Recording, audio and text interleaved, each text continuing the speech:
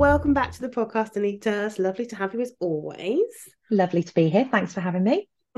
And today we're talking about menopause. And I think because you are a menopause accredited expert, I think it's really useful to be having a conversation with someone as knowledgeable as you. Well, thank you.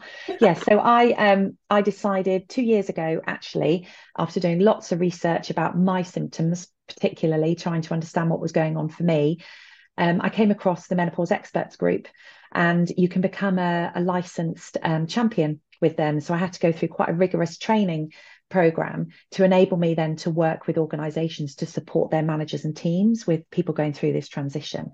So it's been fabulous. And the team at Menopause Experts Group are great. Lots of development and activities for us as champions to make sure that we're always kind of on the top of our game as well, which is great. Cool, awesome stuff. All right, so like taking it right from the top, for Mhm. those people who might not be aware, when we're talking about menopause, what exactly are we talking about?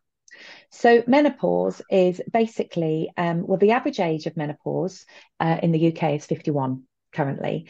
However, people can experience menopausal symptoms for a very long time. And you've probably heard now the terminology of perimenopause Hmm. as well. So perimenopause is the kind of time it takes for our body to get up to the point where our periods stop. And you're classed as officially menopausal 1 year, oh, sorry, 12 months and 1 day after your last period. That's when the menopause technically is. At that point onwards, you're then classed as postmenopausal. Okay. So that build up period of the perimenopause can last 10 years for some people. So they might start getting symptoms quite early on, maybe in their late 30s. And of course, you've then got a whole group of people who might have a medically induced menopause as well for various different treatments that they've gone through.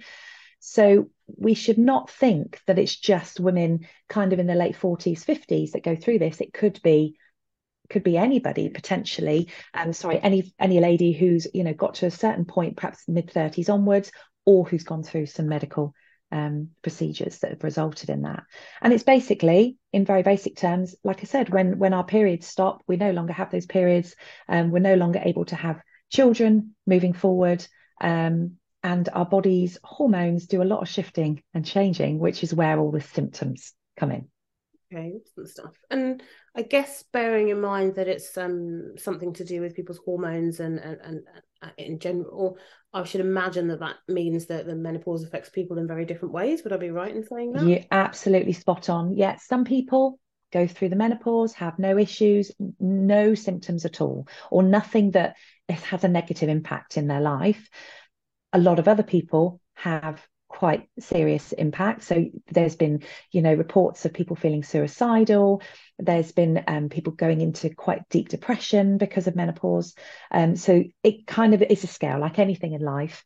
I probably sit firmly in the middle of that. So my symptoms include things like brain fog is a massive one for me, just not feeling clarity up here, just memory loss is another one. I have quite an unusual symptom of burning mouth, which is a very random one, which is feels like my mouth's on fire. It's horrible.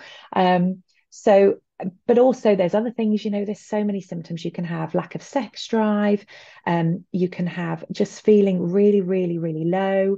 There's also things like not recovering as quickly as you used to, Mm. when you've had an illness, things like that. So there's a variety. I'm just checking my notes to see if there's any. So things like needing the toilet more is Mhm. another one. Who would have said that? I would, you perhaps wouldn't have thought that. Joint pain is a very common one. Itchy skin randomly. Then we've got all the standard ones that we probably know about, your hot flushes. Mhm. People, doing this. And in that moment, after having hot flushes, it's the weirdest sensation because it's not like you're warm, when you just feel like you're warm. Mhm. It kind of comes from within and kind of it comes and then comes out to your skin. It's the weirdest sensation. And then as quickly as I had them, so one would come on and then suddenly it would almost kind of retreat again and I'd be freezing cold. So Mm. it's the weirdest feeling. Other women have the opposite to that. They might actually feel cold and feel like their temperature isn't as regulated as perhaps it was before. There are Mm. so many different symptoms, Trish. Mm. And I think that's what's confusing for people is that they then think, oh, perhaps it's this, perhaps it's that. And one of the things when I work with organizations and managers around this is always saying to people, get it checked by your GP. Mm.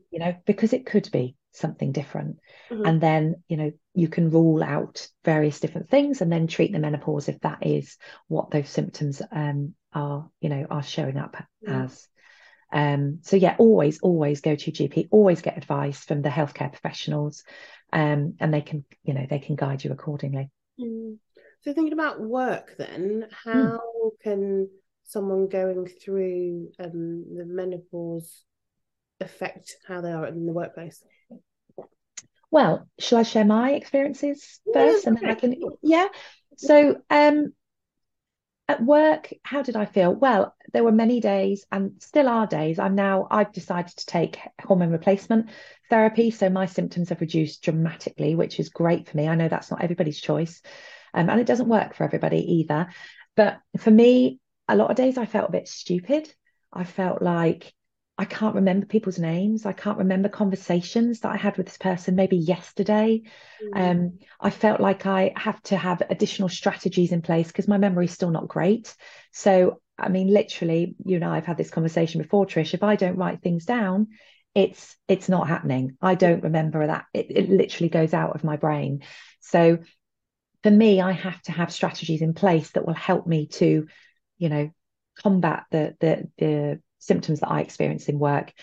Other things, I mean, some women could get things like they could get quite bad headaches and things, which obviously affects your productivity. For some women, when they're going through that kind of perimenopause up to the point when their periods stop, they could either have really, really heavy periods or very irregular periods. And of course, that then throws us out of our rhythm and our routine that we naturally have. So if they suffer really, really heavy periods, then, that could be, they might not be feeling great with that. So then that's impacting their productivity at work as well. Mm. I've got a stat for you here that 90% of women who've been surveyed through the menopause experts group have said that their menopause symptoms affect them at work Mm. negatively. 90%. And if we think of the population of women that we have in the workplace in the UK, that's a big number. Mm. And again, if people feel like, or if ladies feel like they're not getting the support they need from their managers and the team around them, they will leave. They'll Mm. vote with their feet and they will leave. And in fact, there was an article in The Independent this week, again, saying that women still, even with all the press about menopause, which is fantastic, all the great work Davina McCall's done on it, and lots of other people, that, it's great we're talking about this stuff, but still people aren't able to have those conversations with their managers to say, look, I'm struggling here. I Mm. need a bit of help with this. And sometimes, the help might be so simple. Again, it could be something as simple as providing, in your toilets, if you have a workplace that you're working in, that you provide some sanitary products for ladies who might get caught out. Periods are irregular, they might get caught out. Just something as simple as that and costs nothing, but is so powerful. Or it might be, can I have a fan on my desk? Or do I have to wear this, polyester uniform that really doesn't help when I'm having a sweat on? It just makes it a lot worse. So, I think sometimes organizations can be thinking, oh my gosh, I don't know what to do. Whereas a lot of the time, actually, it's quite simple. And if we don't ask those ladies, we're not going to know what they particularly need, rather than just making a generic approach to it. And I mean, you talked a little bit there about ways that businesses can help people going through the menopause. What about how businesses can help raise awareness within organisations? Because I should imagine that someone going through the menopause, particularly a partner at home, it doesn't just affect that individual; it affects kind Mm. of everybody that's kind of within the vicinity and that loves them and cares about them. So, what can businesses do to help raise awareness in general? Do you know what, Trish? That's absolutely the point, is that when I work with people, it's all about, yeah, you may not go through the menopause, but Mm. your mum probably did or will, or your partner may, or your work colleague will, or your boss will, So it's really important that there's this awareness out there so that everybody knows, if I'm sat at my desk going like this, going, God, can we open the window? That actually there's a reason behind that, and it's a medical reason behind that. Mm. And yes, it's a natural thing. Of course, all women will go through the menopause, but still we can put strategies in place to help and support that. And that's where I come in. So I can work with businesses, and I do sessions with organizations, and I talk about what is the menopause. Because again, there's a lot of people out there who don't necessarily know that. I mean, I don't know about you, Trish, but I didn't learn about the menopause when I was at school doing biology. We talked about having babies, but nobody ever talked to me about this whole change that my body is going to shift into.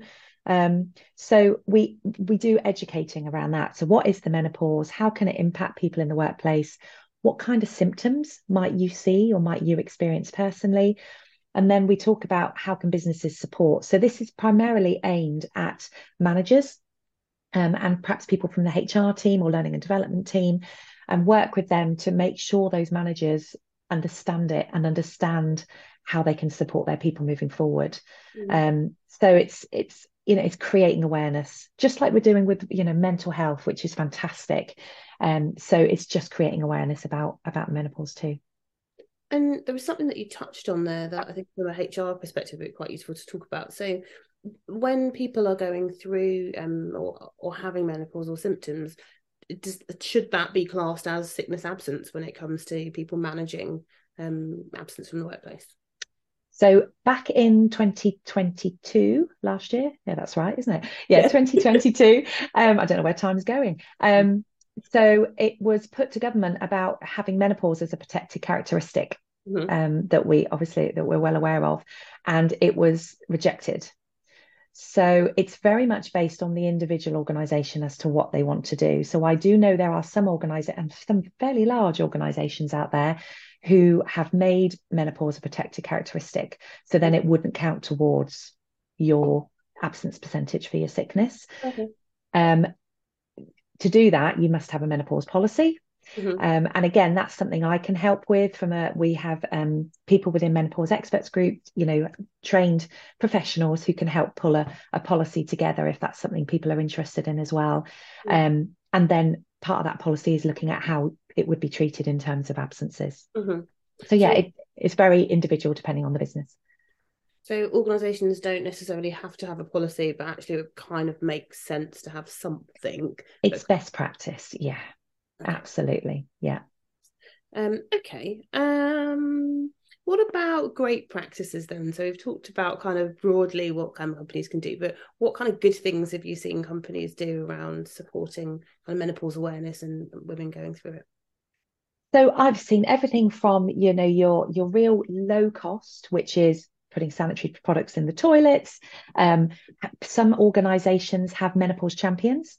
So just like we're having seen, mental health champions, which again is fantastic across businesses, I've known organizations then go, actually, I want to train somebody up internally who can help women with this. So that's another great option. And again, I can work with people to look at that moving forward, providing training for their people. And the ethos of this is very much about education. So I can make, a really good, depending on people's budget, we can work within budget to get this right for individual organizations.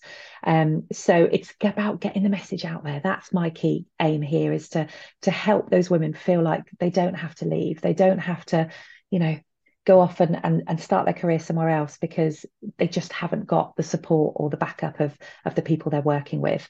So that education piece is key, I think. And then what's great is when people have gone, so say if I have a management group go through some training, they get a digital menopause stamp of approval, which they can use on their website when they're recruiting. So they're, waving the flag and going, hey, we strongly encourage women to recruit to come and join us, whether you be menopausal age now, past it, or before it, because we know what we're talking about. And that's a really great and proud thing that companies like to kind of have on their recruitment sites, etc.